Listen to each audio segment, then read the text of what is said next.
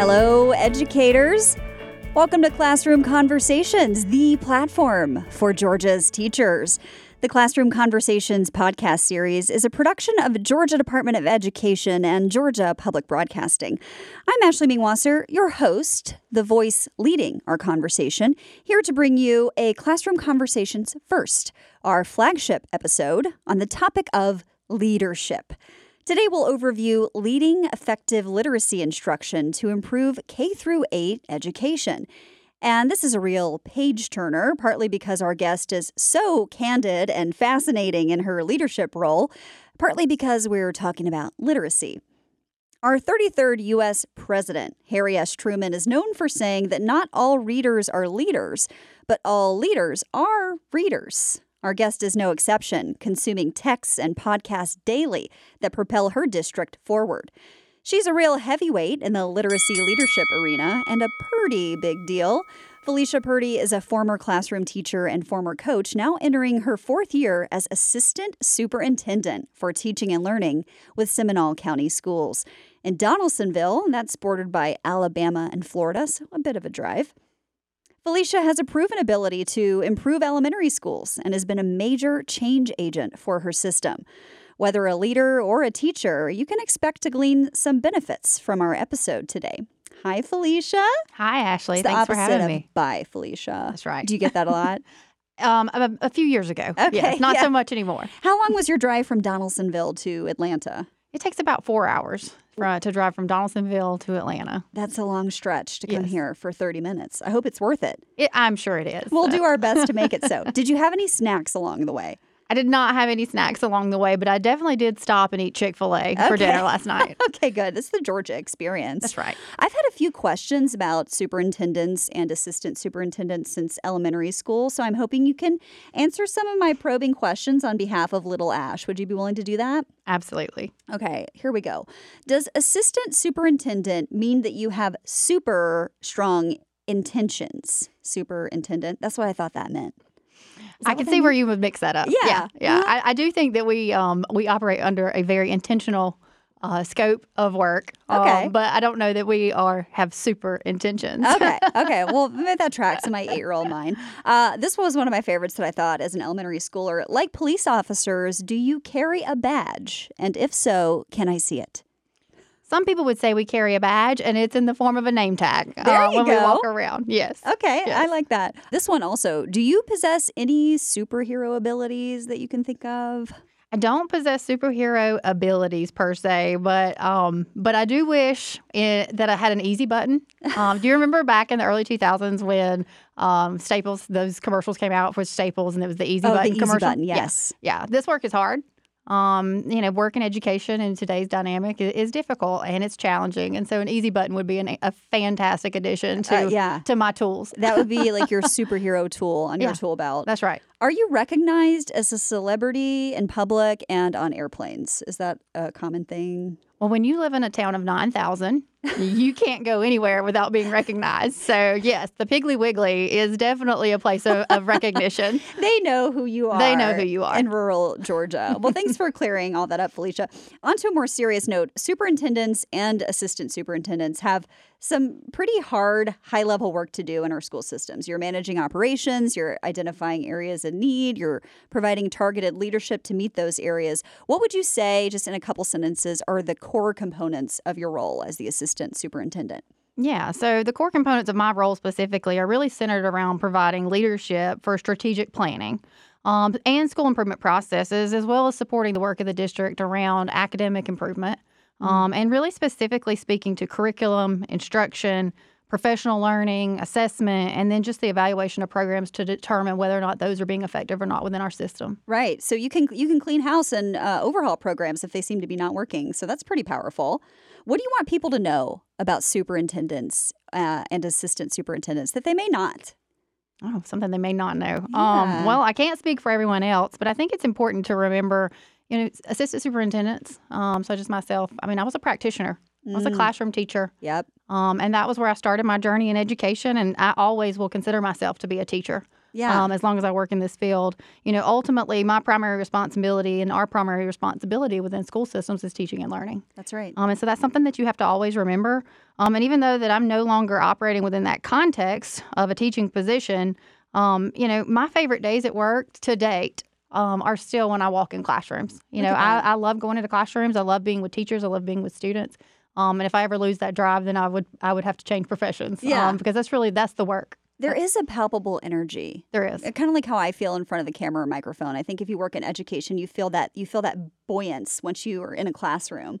That's a pretty powerful thing. You also told me that your perspective changed once you got outside of the classroom and were in a different role. How so? Yeah. Well, as a teacher, your perspective is really bound by your four walls, right? And your influence is bound by those four walls.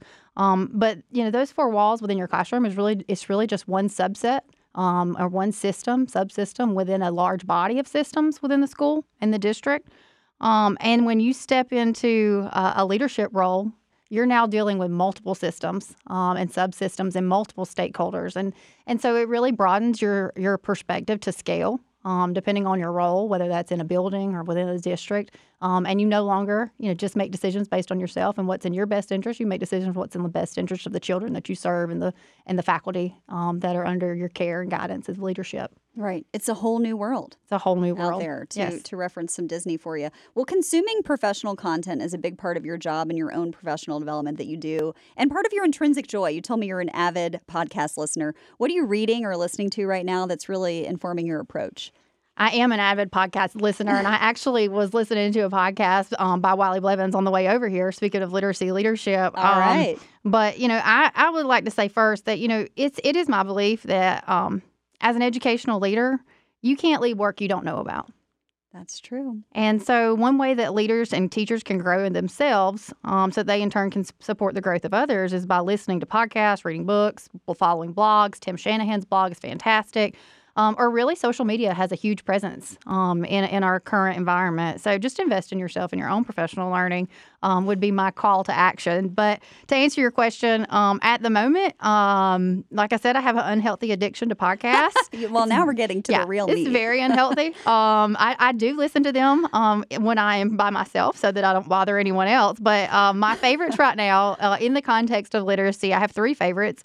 The first one is Melissa and Lori Love Literacy. It's fantastic. What a cute title. Yeah, and what's wonderful about that podcast is they're both teachers, and they're just trying to work their way through the dynamics of our current, state of literacy, with the shifts between balanced literacy and the science of reading and where their state's at, so that they can, support others in their growth within that work. So that's a fantastic one. Amplify has another fantastic podcast called The Science of Reading.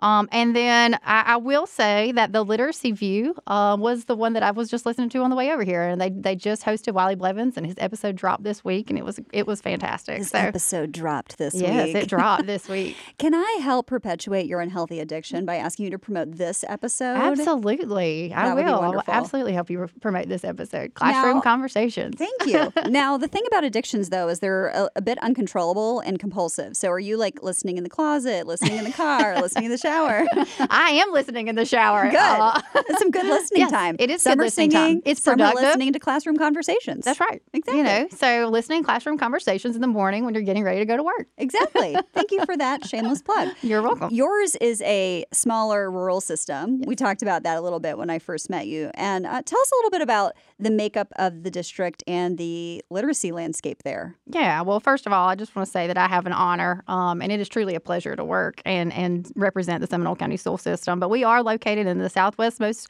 corner of the great state of Georgia. And like you said earlier, we border Alabama and Florida state lines. But we're a small rural community where agriculture is our main industry. It is the primary industry. We have a saying in our district that we have the best schools in Southwest Georgia, and that's really our mission. I mean, our mission is we strive daily to truly make that a reality and provide the best schools in Southwest Georgia. And so our district is made up of a diverse population of students. We have approximately 1,350 students enrolled pre-K through 12, which is very rural compared to, the Atlanta public school system, for example. But, that makeup, it's diverse. We have 100% that have been identified as economically disadvantaged 50% white, 41% African American, and about 9% that are multiracial. And then of that, about 10.8% of those students have been identified for special education services. So you can see we have a variety of needs within our system. And it's quite a challenge, but it's a challenge that we all have embraced and are really excited about. But the literacy landscape within our district has really gone through a transformation over the past 3 years. But if you were to walk in our elementary literacy classrooms, you would see students engaged in speaking, listening, reading, and writing on a daily basis. You would notice that our teachers have access to high-quality instructional materials that are intended to support each component of our comprehensive literacy block. And that block is grounded in the science of reading. And it's approximately 140 to 160 minutes of daily instruction. And that instruction addresses the areas of phonological awareness, basic and advanced phonics, vocabulary, morphology, fluency at the sentence and passage level, comprehension, and written expression. So it has definitely been a transformation. But, one of my favorite educational researchers is Nancy Fry. And one thing, she's a researcher, but she's also a practitioner. And one thing that she says is that every student deserves a great teacher, not by chance, but by design. And, really that is what we've done in Seminole County and the work that we're engaged in. We've designed a literacy block that ensures that all students have access to a guaranteed and viable curriculum to ensure equity. And it's been beautiful. It's been challenging, but it's been great work and very honorable work. And, I think that one thing that literacy leaders and legislators need to understand is that purchasing those materials that are high quality alone, it's not a magic wand. Yeah. Right? It's not going to solve all your literacy issues. It's not enough just to procure those resources. You've really got to provide your teachers and your leaders with training on how to implement those curricular resources, and then how to and then train your teachers on how to be responsive and to make decisions in the moment that's being responsive and attending to the needs of their students. Yeah.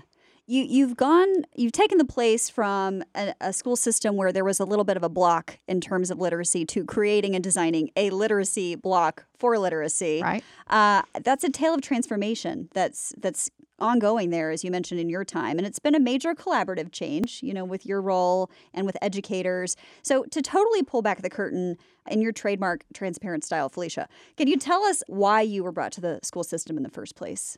Absolutely. Well, when our superintendent, Mr. Mark Ernest, began his tenure as the superintendent of schools, that was approximately 4 years ago, he really found himself in an environment where our elementary school had just been placed on the TSI list, and that stands for Targeted Support and Improvement. And actually, that's you don't want to be on? Yeah, it's not a list you want to be on. It's not the list we wanted to find ourselves on. So in response to that news, he brought in the Office of School and District Improvement, and they conducted an assessment of our schools so that we would have a report and an assessment of really what the processes were in place at that moment in time. And so from there, he just decided to surround himself with instructional leaders to support that work. And that's really when I joined the team. And we are a team. You're right. I mean, this work is not done in isolation. This work is done together in lockstep with your Board of Education, with your district leaders, your school leaders, your teachers, your families. So we began this journey, and we really started with addressing the findings of that report.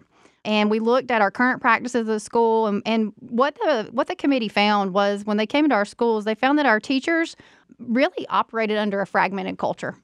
Interesting. And I will say, let me just say that I have the honor, the staff that I work with, I would not trade for any other teacher or any other staff in this state. They're fantastic. But at that time, they were functioning like one-room schoolhouses. Yeah. And, that is not, not being able to operate under a shared vision and not working together is not going to produce the results that we wanted to see. And so we set forth to really develop a shared vision and a shared set of core values around literacy instruction. And that's where we started our journey. We established a coherent vision for literacy learning. And we knew that when educators worked together in unison, that we could ensure high literacy outcomes for all students. Right. You said you had no choice but to shift, and you did. So we did. Talk to me about what those rates are today. Yeah. So rates today, we had a lot of different action steps. It didn't just happen overnight. Change takes time. Yes. And so we're going into year 4 of this work, but I'm proud to say that we have been removed from the TSI list. We've met exit criteria. Yes, we're very proud of that. And that in the last 3 years, our third grade reading proficiency scores have increased from 62% of students reading on or above grade level to our most recent 2023 score showing that 75% of our third graders are now reading on grade level. And we're really proud of that. A huge leap. It is. And what we're seeing is every single year annually, we make room and stride in the right direction. Exactly. And that's the TSI list, not the TSA list, yes, which pertains to airport travel. But don't mess with them either because they are serious. Yeah, there's no clear in a school. No, there's not. Well, on to the particulars of your approach, which I imagine our listeners are dying to know about when it comes to literacy leadership. Can you start us with the definition? What, in the simplest terms, is literacy leadership? Well, I think in the simplest terms, literacy leadership is really just a subset of instructional leadership. And, it's very clear to me that schools and districts, they must be run by instructional leaders. And obviously, we all have operational processes and legal responsibilities, and it's very convoluted with your roles and responsibilities. But at the essence of it, schools are about teaching and learning. Yes. Right? And so my primary goal as a literacy leader is really to empower our teachers. And I think that should be the goal of any leader, is to empower their teachers with the knowledge, the skills, and the resources to realize student success within their classrooms. And you're equipping them with such confidence to wield these resources as powerful tools to produce the outcomes that you want your schools to have. So in what ways does literacy leadership serve as that key to the school improvement you've sought and achieved already? Yeah. Well, research shows that literacy leaders really attend to seven systems within their building or within their school district. And first and foremost is leadership, right? The assistant principal and the principal in a building, they're the linchpin. I mean, they are the ones that set the tone. They schedule. Let me backtrack. They complete the master schedules. And a master schedule will make or break a school. But really, they have to have a deep understanding before they can lead staff of this work. And it is okay if they don't. But, be willing to get in the sandbox and do this work with your staff. And I mean, that's honorable to me. Another component, the second component would be assessment, making sure that you have the appropriate assessments, a balanced assessment system in place so that you can attend to the data and monitor the work that you've put in. Universal instruction, right? That's really, if I had to be honest, if most school systems really had a deep conversation and were reflective about the work that they're doing and where some of the breakdown is, it's usually and typically it's in tier one. Mm-hmm. What are we providing to all students? And if you're not garnering an 80 to 85% success rate, then I would challenge you with reviewing your tier one practices. Review, evolve. That's right. Review, evolve, refine. It doesn't mean overhaul because curriculum fatigue is real. Right? So explain that. So, many systems, I'm going to implement something for a few years. I'm going to buy the resources. But sometimes they don't necessarily always provide the professional development, training, and support for their staff to implement those resources. And so then 2 years goes by, they're not seeing those results. They throw the baby out with the bathwater. I see. And they buy something new. And the problem wasn't necessarily with the material. It was with the implementation of the material. Right. And so making sure that you're providing your staff with the appropriate professional development, which is another system. Yeah. You're communicating with families and community about the work that you're doing. And so that you are, better equipped to meet the needs of the building. The last two would be database decision-making and intervention. How are you attending to the data and what it's telling you? And then how are you supporting the students who are struggling and need continued and more intensive supports? Right. You mentioned professional development in terms of literacy. What types of PD are the teachers in your district involved in? Well, over the past few years, our teachers have been engaged in a lot of professional development, more than they've had in a long time, and they'll tell you that. But it's been great. It's really been job embedded. The last few years, that's been our focus, is job embedded professional learning. And the focus for the last 3 years has really been on interpreting assessment data. Once we put those assessment systems in place so that it would inform their instruction and be able to drive their instruction within the classroom. And then the second part of that would be around implementing those new curricular resources that we procured. Like I said a moment ago, many districts, the initiative itself, the resources itself, they don't fail. It's the fact that we don't spend the funding and allocate the funding and spend the time implementing those resources with consultants. Or coaches within those classrooms. It's really more about interpreting and then applying in that setting. And so we did a multi-year contract at our elementary school with BBB. It's an educational enterprise, a consulting company. And their literacy consultant, the one we contracted with, she really walked with us along the way She got in classrooms, she co-taught, she modeled, and now I have model classrooms where they can do and continue and sustain that work and support within our buildings. In addition to curriculum-aligned professional development, we really established a goal to train all staff on the science of reading. And so one way that we've done that is through the LETTERS training. And LETTERS stands for Language Essentials for Teachers of Reading and Spelling. And we could not, this work's been instrumental. We had a cohort of 10 go through LETTERS training this year. And we have 20 set to go through that cohort next year. And so our goal is by the 25-26 school year, all of our K-8 ELA teachers, our special education teachers, and our literacy interventionists will all be trained, LETTERS trained. That's incredible. Absolutely. So it's really like a multi-year rollout here. Like you said, the change takes time. It's not just one and done. Right. It's constant application. The year 2025 sounds like Futurama to me. I can't even get my head around that. Just want to move on to kind of what the current culture is that you're seeing. What do you find to be an exciting shift that's taking place in schools? And what literacy challenges do you see? Well, I think one of the most exciting shifts around literacy comes from the fields of cognitive science and neuroscience. And really what I'm speaking to there is more about functional MRIs and what that's telling us and what it's been able to suggest and really confirm for us about how the brain learns to read. So that's exciting. It's very exciting to me. Just, I'm a podcast nerd. I can see you trembling over there. Yeah. But, the reality is what it really leans into is when you know better, you do better. Mm-hmm. And I can't imagine someone not wanting to do better for the schools or the classrooms and the students that they serve. But it's also, a challenge. Yes. Yeah. I know you're huge on research, which I love. I mean, that just grounds absolutely everything that you're doing. So what literacy challenges do you see in schools? Well, this same knowledge challenges current beliefs and practices, right? It does, yeah. And no one wakes up in the morning. I was telling the lady earlier, no one wakes up in the morning and says, I'm going to change everything that I've done for the last 20 years today, right? Yeah. And so that's hard. That's hard work. Mm-hmm. And as a leader, you have to have grace and understanding. You've got to give yourself grace and you've got to communicate grace. Because it's really a journey and it's going to take time. And in listening to the podcast that I was listening to with Wally Blevins on the way over here, he had a really good, profound statement about there's a lot of information being thrown at teachers right now, a lot of information that they're not comfortable with, that they don't have a background of. We didn't our in-service programs didn't prepare us for this work. And unfortunately, that is sometimes it's only learned at the surface level. But to really do this work, we've got to get deep.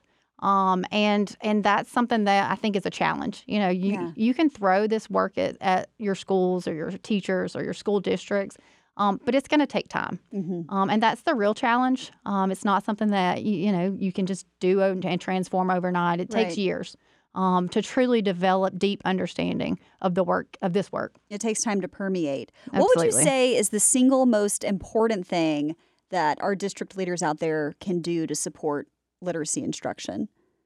Oh, that's a loaded question. Isn't it though? But I want a perfect little pretty one-sentence answer. Yes. I think that, like I said earlier, you can't grow others unless you grow yourself. And there are many district leaders who are fantastic leaders but don't necessarily know the research. Mm-hmm. So I think that before you can lead this work, you really need to inundate yourself with the research and what that says so that you can take a step forward in the right direction. Start with the research. Right. Okay. Start with the research. Strengthening foundational reading skills has been huge in grades K through 3. We know that gets a lot of focus, a lot of district resources. How are you leading efforts with those older elementary students and the middle graders who are seeing significant literacy needs, who are outside of that K through 3 window? Yeah, well, in Seminole County, our work within literacy is really synergized with our work within MTSS, which are multi-tiers of systems and supports. So it's really synergized around our MTSS framework. And so in specific regard to students in grades 4-8, any student in grades 4-8 in our system that demonstrate a significant literacy need, they're identified through that MTSS process through a set of entrance criteria that we've established locally. And We use multiple assessment data points to target those students with specific literacy needs. And then from there, we really strategically align the interventions that we provide those students to their needs. So if they have word recognition or decoding deficits, they receive word recognition decoding interventions. But if they've mastered their decoding skills and they've shown proficiency, then we provide them, but they're still struggling with vocabulary, fluency, comprehension, which is really more of that language comprehension piece. That's where the energy goes. Then that's where the energy goes. Mm-hmm. We've also allocated staff to meet those needs. So at our at the middle school level, because we are a K-5 system, and then we have another school building that's 612. At the middle school level, we have one literacy intervention specialist who attends to that work and provides services. And then at our elementary level, we have 3 literacy intervention specialists that attend to the K-5 students and their needs. That sounds like a big job, too, especially with specialists on the end. Do they have badges that they carry? They do carry badges. Yeah. They are my pioneers. And really, that's the group that we began this work with. And so I'm so proud of them. They have come so far, and they're part of that First Letters cohort, and they tell me all the time that this is really what I should have learned in college. Look at that. Yeah. And so, but they have just grown and blossomed as professionals, and I'd be proud to put my child in any of their classrooms. Amazing. Well, they're like the special agents now. That's right. Leading the charge on the ground. They're special literacy agents. The special literacy agent, SLA. So many acronyms in this series. I love it so much. What strategies do you use for those stakeholders? And you listed them earlier. You're talking about principals, the teachers themselves, parents, the community. How do you get those stakeholders on board with literacy changes, especially our teachers, like you said, who already have so much to contend with? How do you do it? Well, Kotter's, I don't know if you're familiar with Kotter's change model or change theory, but, basically says that, when you're making organizational changes, you have to start with a sense of urgency. And unfortunately for Seminole, our sense of urgency was mandated, right? Was the list. Right. It was being on this list. But when we started the work, we really started with instilling that sense of urgency and making stakeholders aware of what is our data saying, what disparities are between our subgroups. What's our current practice look like? What is our current practice, and what does our current outcome data look like within literacy? And that wasn't just something that we did internally. We brought in our family connections, our community stakeholders, our retired educators, and we really began to educate them all about where we currently were and what our vision was for moving forward. And so I would start there. And then from there, we formed a team of teachers and leaders who really walked hand in hand with this work in this work together. Mm-hmm. And so we didn't do it in isolation. Right. It was really a team. A team made decisions about which curricular resources we were going to select. A team made decisions on how we were going to implement, what supports they need. A team gave us feedback. We have impact teams in Seminole County, and they really monitor those school improvement plans, which are fed from and really derived from our district improvement plans, our strategic plan, and a team monitors those within the building. And they let us know what they have, where they're at, what they need. Eyes and ears. Eyes and ears, yeah. Right? But it provides you with an opportunity for buy-in, and I'm not going to sit here and tell you that it's a perfect world. It's not. We have critical mass on buy-in, but there were staff that decided this was not the work for them, and that's the reality of change. Yeah. Right? Yeah. Sometimes it's your season and sometimes it's not. And that's okay. Exactly. And so anyway, it wasn't perfect work, but definitely bringing in others to be a part of that team and that process would be my recommendation. Yeah, the urgency piece is interesting, and so is the discomfort of it. Anytime you have like a big unilateral change like this, mm-hmm. But I think the point is that you've now taken the system with this buy-in from such fragmented, siloed classrooms to everybody really sharing a unified vision. First and foremost, I'm a product of public education. Same, and I believe in public education. I mean, I've never worked in a school or worked for a district who didn't want the absolute best for the children that they serve. And they do that work annually, daily, monthly, year after year. And good teachers, which are across this great state, good teachers, good leaders, they pervasively engage in professional development. They want to do what's right for their children that are within their buildings, within their classrooms. And they typically come together for continuous improvement efforts. I mean, we have improvement structures within the state where all schools are required to develop school improvement plans and really enact those plans to ensure that we are providing students with the best and the highest quality of instruction that's within our control. And so I would say that, to those that are skeptical, I put my own children in the hands of public educators, and I would encourage you to do the same. Do you have any final words for leaders who are just beginning to build the literacy capacity in their schools? And then also on the flip side of the coin, any words for teachers who are receiving this hard but necessary professional development. I guess for leaders, we know that many Georgia students live in poverty. Most Georgia students live in poverty or what's deemed as being in an impoverished situation. So, but we also know that students that live in poverty can be as successful as their more affluent peers. It's so true. But it's our responsibility to make sure that there are strong leaders in place, there are valid programs, and then we have that, and that those students have access to well-prepared and knowledgeable teachers. And that's where I would start. Yeah. That would be my charge to leaders that are beginning this work, and making sure that you're really attending to those three buckets, building strong leaders, ensuring teachers have access to high quality materials, and then investing in their growth and development. And I really feel that you will come out on the other side of that being successful and seeing positive student outcomes. As far as teachers, I would want teachers to know that, a well-written curriculum is needed. There's going back to that research shows that students perform better and have better outcomes when they have a framework to operate within a classroom. It's well-written curriculum and have access to high-quality instructional materials. But teachers are at the center of a classroom. Mm-hmm. And, when you walk into effective classrooms where students are meeting their goals annually, the teacher is the most important piece. Yes. And having a knowledgeable teacher, that is really the best impact and our best weapon as we move forward into really addressing the literacy needs of our state and our school systems. We love our educators here on Classroom Conversations, and we want to support everything that they do. And what you just shared is such an inspired vision. It's like urgency with a purpose, though. It doesn't feel like panic. It feels like inspiration. So thank you for sharing your vision. I think you do possess superhero abilities. I do think you need to carry a specialty badge, and I would be surprised if you're recognized at the airport as well as the Piggly Wiggly. So thank you for the powerful work you're doing, Felicia, improving K-8 education in Seminole County. Thank you, Ashley. Thank you for having me. Really glad you were here. Listeners, we have just learned from a legend of the lasting link between literacy and leadership. So many L's in that sentence. Where literacy is on the rise, there is likely a Purdy impressive leader holding teachers up, instilling that confidence that is needed to help make good instructional decisions that lead to the outcomes all school systems want. I can't leave without doling out my usual fist bump of appreciation. So for this one, I'll say, you're a great leader. I'm Ashley, back next week with more card-carrying members of Georgia's educational system. Bye for now.